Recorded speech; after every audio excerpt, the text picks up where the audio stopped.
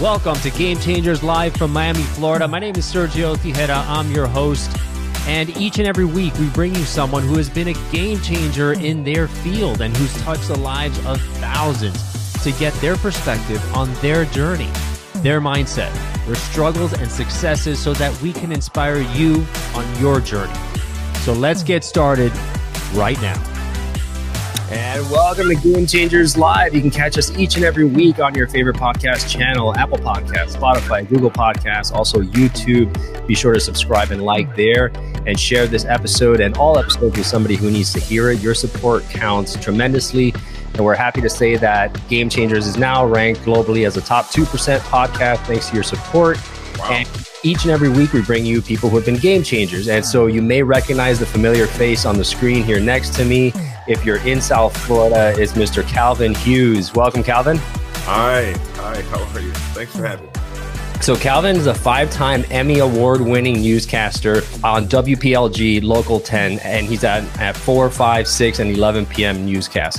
For 16 years, he has informed viewers about the major stories in South Florida, including around-the-clock coverage of the COVID-19 pandemic, the 2021 Surfside condo collapse, the worst high school shooting in American history in Parkland, Florida, which we all remember, the devastation of Hurricane Irma in 2017, and his world-exclusive interview with the First Lady of Haiti weeks after being shot during the assassination of her husband.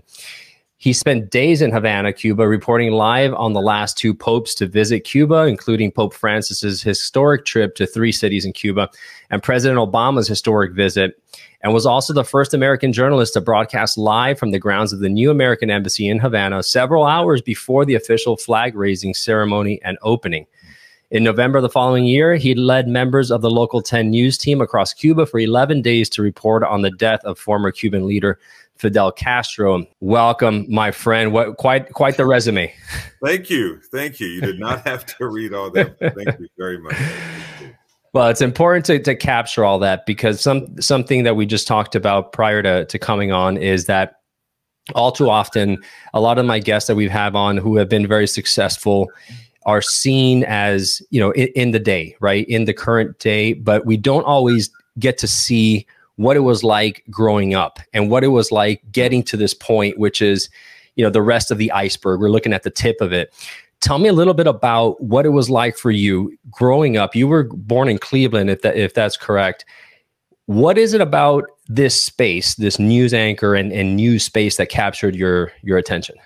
Well, I mean, honestly, I never dreamed that I would ever be a news anchor. First of all, in Miami, but I never dreamed that I would be a news anchor. I really wanted, if I had my way, I would have grown about 5 or 6 more inches and I would have been in the NBA. That was you grew up next to LeBron, right? Exactly. He came to Miami, you came as well. So yes, that was my first. This is, obviously back in the 70s and 80s. I was born in 71. So that was my dream, especially in the 80s. I wanted, to be like Isaiah Thomas and all those guys. So I thought that was going to be my passport out of the condition that we were in. But let me take you back to Cleveland. Like I said, I was born in 71.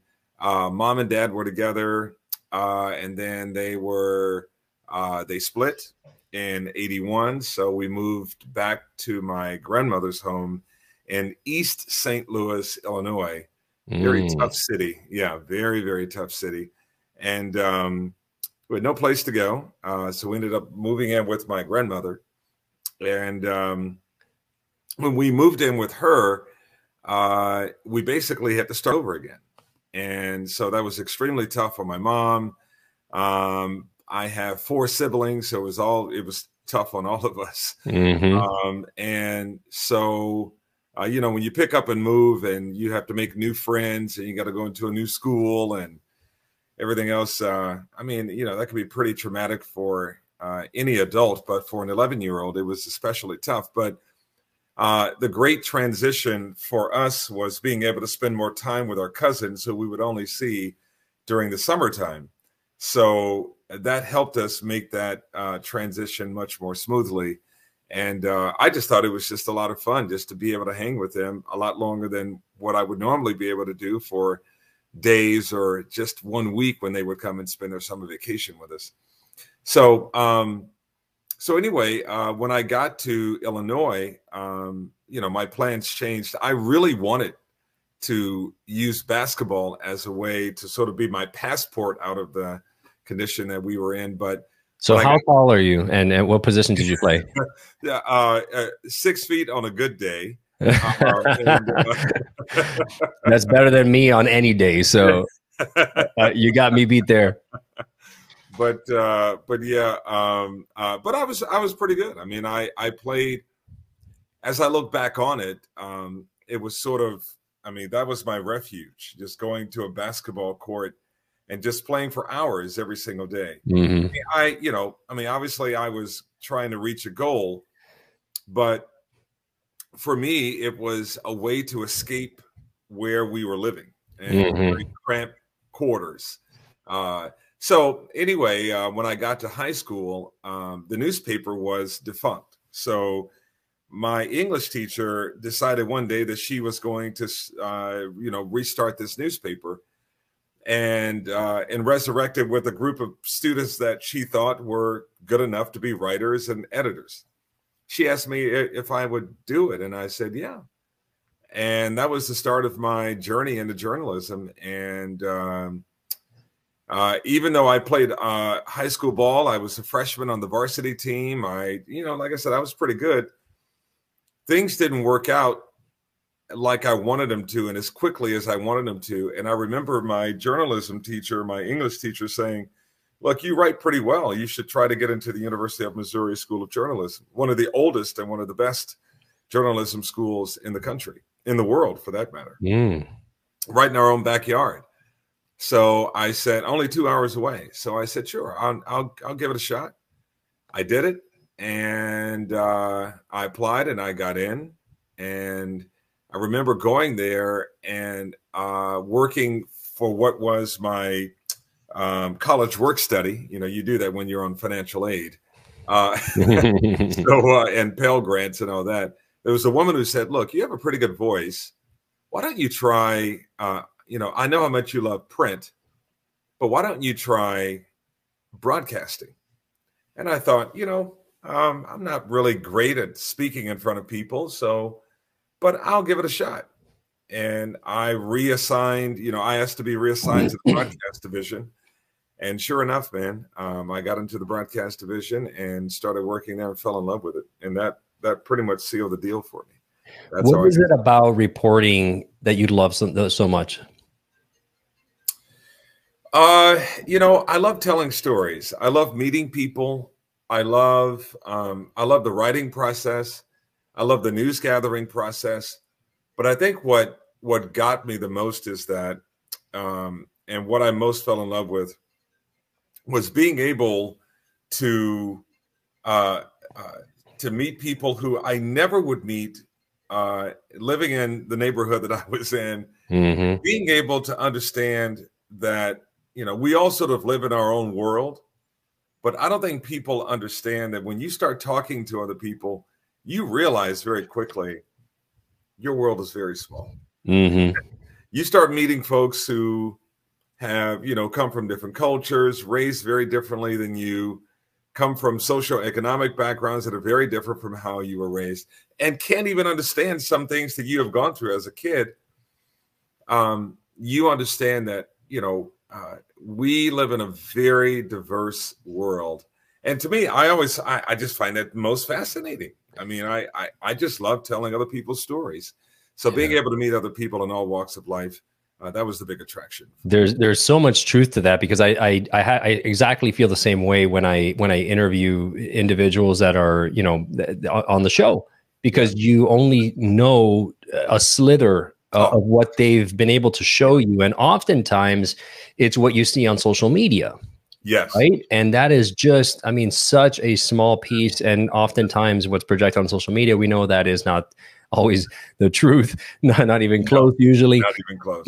But there is, like, to your point, there's something incredible about just realizing and coming to terms with the fact that what you perceive as your world is only one of billions of perceptions of worlds that until you get into their shoes, you don't see that. And you have to talk with them and communicate with them and put yourself in their shoes.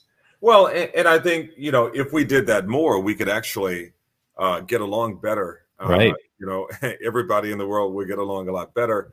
But no one is willing to walk a mile or even a few steps in somebody else's shoes, which is really sad. But yeah, I mean, when you start venturing outside, you know, the boundaries, your social circle, the boundaries of your neighborhood, the boundaries of your professional circles, you start realizing that, you know, you have it pretty good.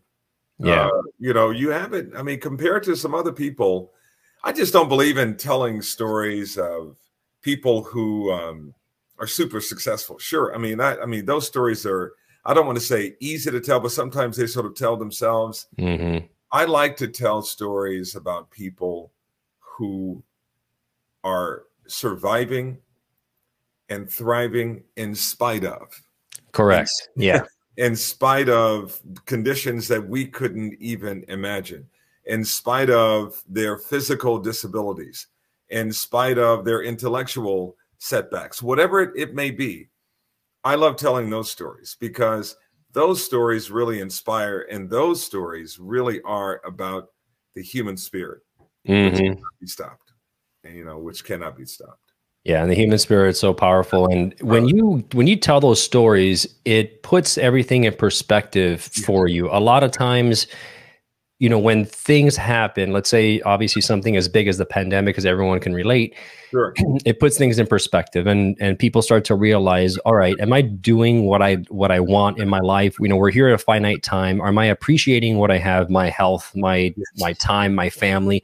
Unfortunately, it takes some things like that to put things in perspective, but you're able to use these moments and these stories to constantly remind yourself about kind of how fortunate you are, right? Well, and also, you know, I think the pandemic taught us that everything can change like that. And so as a result, people, I think it was an awakening for them. It was a way for them to kind of look around and go, you know what? I'm acting as if I have a lot of time and I don't. Yeah. I'm acting as if I can spend my time and waste my time when I really can't. And so as a result, people sort of had this awakening to say, you know what, if I want to go to this particular country, if I want to check this off my bucket list, if I want to meet this person, I should do it. And if I want to end some sort of argument that's been going on for a long time or some sort of disagreement, now is the time to settle our differences. But it seems, you know, that, I mean, obviously, you know, some people sort of went the other way on that as well. Some of the stories that we do, I'm wondering, what did people lose their mind after the pandemic as well? But the pandemic has taught us a lot. But, you know, something, Sergio, I just think that, you know, we just don't have enough time on our newscast to tell all of the stories, the good stories that have happened. People, unfortunately, they are attracted to negative news, which is why we begin our newscast telling you something bad. Yeah. You know, I would love to be able to begin our newscast talking about the good things in our community, because we were a part of, which is where you and I met. Right. We're a part of a great event where folks from all different cultures came together to, you know, to pray together, to laugh together, to fellowship. But those stories, unfortunately, don't sell at 4, 5, 6, and 11 o'clock. But then it becomes almost like an addiction, right? Because we know that human just our wiring attracts us to negative things, right? And you know, the train wrecks and so forth. It's just natural. So news stations, not only, you know, any news station, right, tends to always put, you know, the negative, shocking, breaking news first, just to kind of grab your attention. At what point will that get to? I mean, when does it end? You know? Yeah, I understand what you're saying, and studies have been done to try to see if people would be attracted to good news that happens out there. They are not. It's incredible. Yeah, they are not. I mean, you know, there's a famous saying by Mark Twain that a lie can travel halfway around the world before the truth can put its shoes on. So Mm. it's so true that people will be more attracted to a lie. It will keep going on and on and on and on and on. And it's tough when the truth actually does catch up, that people sort of question the truth and they don't question the lie. And it's the same thing with what's happening today. Fake news, false news, negative news, whatever it is, you can put any kind of label on it. It'll travel farther, faster, and deeper than, anything positive, especially on social media, which, you and I both know all it takes is for you to hit the share button. And then everybody, is repeating it, even though it isn't true. Everybody will repeat it. So there's a concept that I love called the minimum effective dose. And so when it comes to news, which is predominantly negative, what I try to do is get that minimum effective dose of the content that I'm looking for, that I need, and not more of it, because it could be toxic. If we just get all consumed as in anything to any extreme. Right. I was just reading earlier too that, when you get older, one of the lessons that you really sort of drill down on is you are really concerned about your diet. And I'm not talking about food, but your daily diet of information that you consume. Mm-hmm. And you want to certainly limit the amount of negative news that you're consuming, or the amount of negative information that you're consuming. So you are correct. It is good to keep it at a minimum, but be able to extract whatever you need. And my personal opinion is most people in South Florida they are watching the news, but they really watch the news for the forecast, for the weather forecast. Mm. That seems to be the most important thing on people's mind in South Florida. Can I go out on the boat? Can I go to the beach?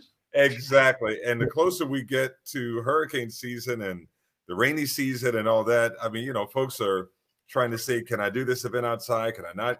Should I wear this? Should I not wear that? Because, the Miami concept is, if it ain't tight, it ain't right. So, so it has to be tight and it has to be right. So they want to know what kind of outfit they're wearing. I love that.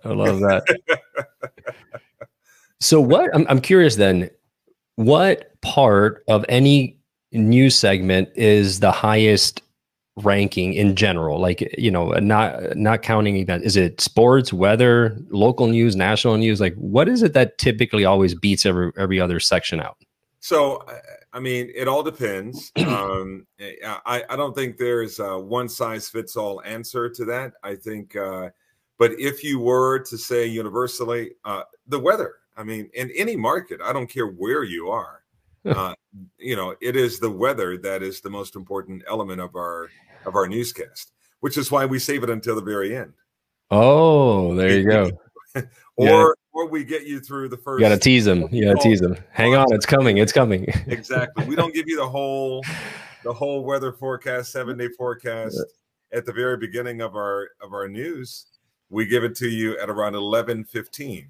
So interesting. We have you for enough time. Exactly. So that is typically the most important. So, I mean, I would say probably in New York, sports is the most important element. Right. You have so many teams, between the Knicks, Nets, the Jets, the Mets, the Yankees. So, you have so much going on, not to mention hockey and everything else that goes on. So then let's go back to your career then. How did you end up coming over to Miami? How did you get that opportunity? So interesting enough, I was in Philadelphia, and I had covering a snowstorm, and you got the call about coming down to South Beach. I did that too, but I had an agent at the time. The agency was William Morris, and they asked me if I would be interested because there was a news anchor who had been here for 30-something years, Dwight Lauderdale. Yeah, of course, the legend. Yeah, and so he was going to retire. He had announced that he was going to leave in 2008. And this was 2005 when I got this phone call.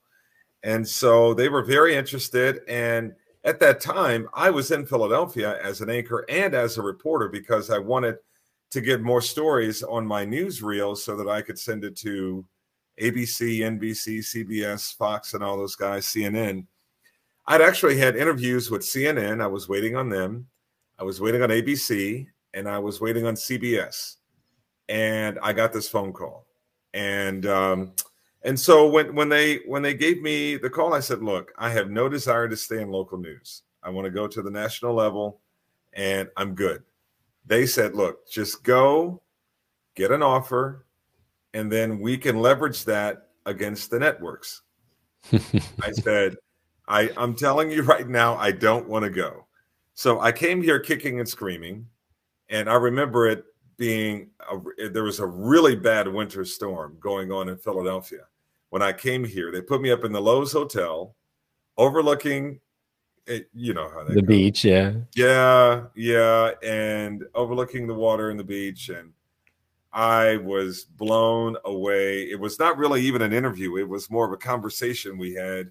I did the audition. My old co-anchor, Lori, who was on maternity leave at the time, she came in and did the audition with me, and we just completely hit it off. And I didn't hear back from ABC, CBS, and my agent said, look, Channel 10 is giving us a deadline. The networks aren't responding. What do you want to do? I said, look, we can go to Miami for a couple of years. And I could struggle there for a little bit, and suffer a little bit in the sunshine. 16 years later, here I am. So, yeah. So we were talking about time, right? What is it that you value the most as we get older, obviously our perspective changes. We've been through a lot more. What is it that you value the most these days? Oh, absolutely. My time. And I love peace as well. No stress, brother. One thing about your time is I have such a limited amount of it that, I have from the time I wake up. So if I choose to wake up at 9 o'clock, 7 o'clock, whatever time I have roughly about 4 or 5 hours before going into work. Then I'm on the air. When I walk in the station, anything can happen. So when I walk in at 2:30, 3 o'clock, whatever time I decide to go, I'm on the air at 4. I have a dinner break between 6:30 and 9 or 9:30. I have that amount to do whatever I want to do. And then I'm back in the studio at 11 o'clock. And then I'm home at, last night I didn't get home until after 1 o'clock. Because I was at my desk working on some things that I didn't get a chance to work on earlier in the day. I also teach at the University of Miami, Monday, Wednesdays, and Fridays. I teach a journalism course. So my time is so limited that the last thing I'm going to do is spend my time doing something that I don't want to do. And the clock is my biggest enemy every single day. I'm always looking. What time is it? Oh, man, I have this much time to do this. Oh, man, what about this? What about that? And then when I MC events on the weekends, not to mention, I have my kids, my 16 to 14-year-old, they are completely into basketball. So I'm doing AAU and everything else. And my daughter is into gymnastics. So, that could take me to Wesley Chapel, Tampa, Orlando. It doesn't matter. Right. So, when I actually have a Saturday or Sunday to do nothing, I really will do nothing.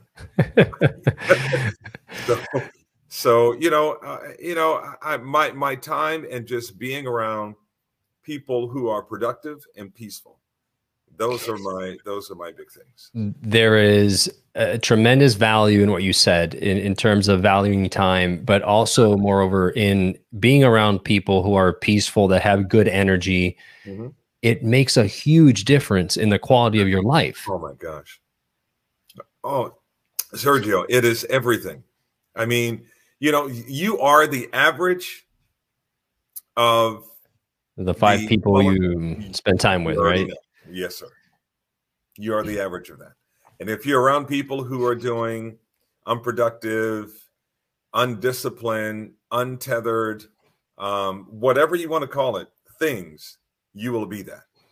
But if you're around people who are about being the most productive, living up to their full potential, you will be that too. I believe it. I'm living proof. Yeah. Have you ever had to stop and reflect on that and say, okay, I need to cut ties with someone? Oh, absolutely. Oh yeah. Oh yeah. So the worst thing I believe about moving around, and when you're aspirational as a journalist, you have a nomadic lifestyle. So you're going. So after college, I went from Columbia, Missouri, Evansville, Indiana, Lexington, Kentucky. I got an agent. Crazy story how that happened, how I got my first agent. But from Kentucky, I went to Texas, Dallas, Texas. From Dallas, I went to Atlanta, Georgia. From Atlanta, I went to Philly. And from Philly, I came to Miami. Oh, my goodness. Yes. So along the way, anybody who tells you that they're striving for greatness, my only desire was to be a mix between Dan Rather, Peter Jennings, and Bernard Shaw. I wanted to be all those guys in one. And nice. I'm telling you, I wrote this down. I wanted to be Peter Jennings, one of the smoothest anchors ever to don a mic. Bernard Shaw, one of the most disciplined anchors you ever want to meet. One of my mentors to this day, as a matter of fact. And Dan Rather, he was a reporter who happened to be an anchor.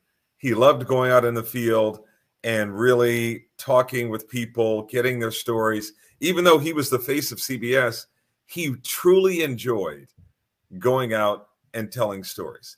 And, like Dan, I truly enjoy, whether it's Haiti, Cuba, Panama. I mean, the Bahamas. I've gone to so many different places. And here locally, I just enjoy telling stories, and it keeps you fresh as an anchor. Because if you're not out in the field talking to people and writing stories, getting out there, grinding it out, then you don't appreciate both sides. Yeah. You don't appreciate the process, and you don't appreciate the end result. You're just getting the end result when I'm in the studio. So I enjoy being out there and grinding it out. I mean, look, going to Haiti is not easy even on their best day, going to Haiti, covering a disaster. I've been there. It's rough. And after the earthquake or something like, an assassination, that's got to be even tougher. Sure. I mean, I was with Jovenel Moise 2 months before. I was there during the pandemic. And I reported on how the country did not want vaccines. And I was with him 2 months before he was shot to death. Oh my gosh! Yeah, man. Yeah, and he talked about how he feared for his life, but look, I mean, I just enjoy all of that. But my whole point in saying all of that is that you have to be a part of the process. You have to be connected. If you're disconnected in any kind of way, it'll show. There's a great saying that the camera never blinks, and it's so true. That, they can, insincerity is one of your biggest enemies when you're in front of a camera. You want people to know that you're sincere, that you mean what you say and you say what you mean. And you want people to know that I feel the material. Look, there are so many factors that are going on when you're on camera. My opinion is the one thing that is timeless, that everybody can relate to, and that's emotion, which is why I think Oprah was so great, and I think she's the best to ever do it. But Oprah is great because she could be talking with you, she's feeling what you're saying, and if it's an emotional moment, she's there with the newsmaker. She starts crying, or her voice is a reflection of what she's feeling. And so, same thing with me. I want people to know that I'm feeling the material that I'm saying. And it's not just information. It's not just words on a teleprompter. And the best way to do that is by going out in the field and being out in the community, which is why I do the community service events. And I also go out in the field and report. And that's a great story and lesson for anybody and everybody, not just in the newscast industry, but in whatever it is that you're doing. Sometimes we can get complacent, especially as we move up in the rankings and so forth. And rolling up your sleeves and getting at it, is a very good thing. Oh, look, anytime and you as a business person, you as a speaker, that it's easy to take moments for granted when you've done it. Who's that? Malcolm Gladwell, who said you become an expert after you do it 10,000 times. Right. So after you've done something 10,000 times, it is nothing for me to go on a newscast and not even think about, am I going to mess up? Right. It's so natural. Not even a thought that goes through my head. But one way not to take it for granted is by going back to the fundamentals. Mm-hmm. And this is where my basketball background has helped me all throughout my professional life. It is, you understand that, players, if it's a baseball player, a basketball player, football player, you go into a slump. And for a baseball player to go into a slump, it's almost a very natural thing for them to do. I mean, they could be, batting 500 and all of a sudden it becomes a mental thing where they just cannot hit the baseball. And if it's after an injury or whatever the case may be, but they cannot hit a baseball, and it's all mental. Same thing with us professionally. It's nothing for me to feel like, man, I'm not performing at the level that I know I can perform. What can I do? You know what? Go back to the fundamentals. And it works every time. Calvin, man, you are a game changer in our community, my brother. Thank you so much for being on the show. Guys, if you enjoyed this episode, please share this. This was chock full of amazing nuggets. I gotta slice and dice, these little clips out and put it out there because there was so much good information here. Thank you so much for being on. Thanks for being a game changer, not only in our community, but with all the organizations that you serve in a powerful way. And be a game changer in somebody else's life today. Any parting words?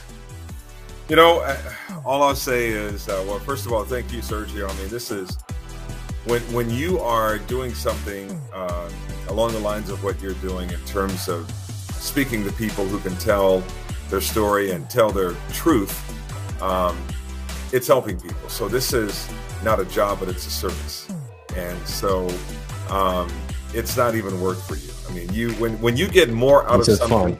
Oh, yes, absolutely. You get more out of it than what you're trying to give to people, you're in the right place. So this is a calling for you. So thank you for allowing me to be a part of your service and your ministry, if some people would say. Hopefully, our message today helps somebody. And I hope that they watch it at 4, 5, 6, and 11 o'clock on local TV. That's right. Check him out there. He's there all the time. Thank you so much, Calvin. Have a great week, everybody. We'll see you next week. If you loved what you heard in today's episode of Game Changers, please subscribe and rate us. The lessons and the stories in these podcasts are immensely valuable, so I invite you to share them with a friend who needs to hear it. You may end up being the game changer in their lives.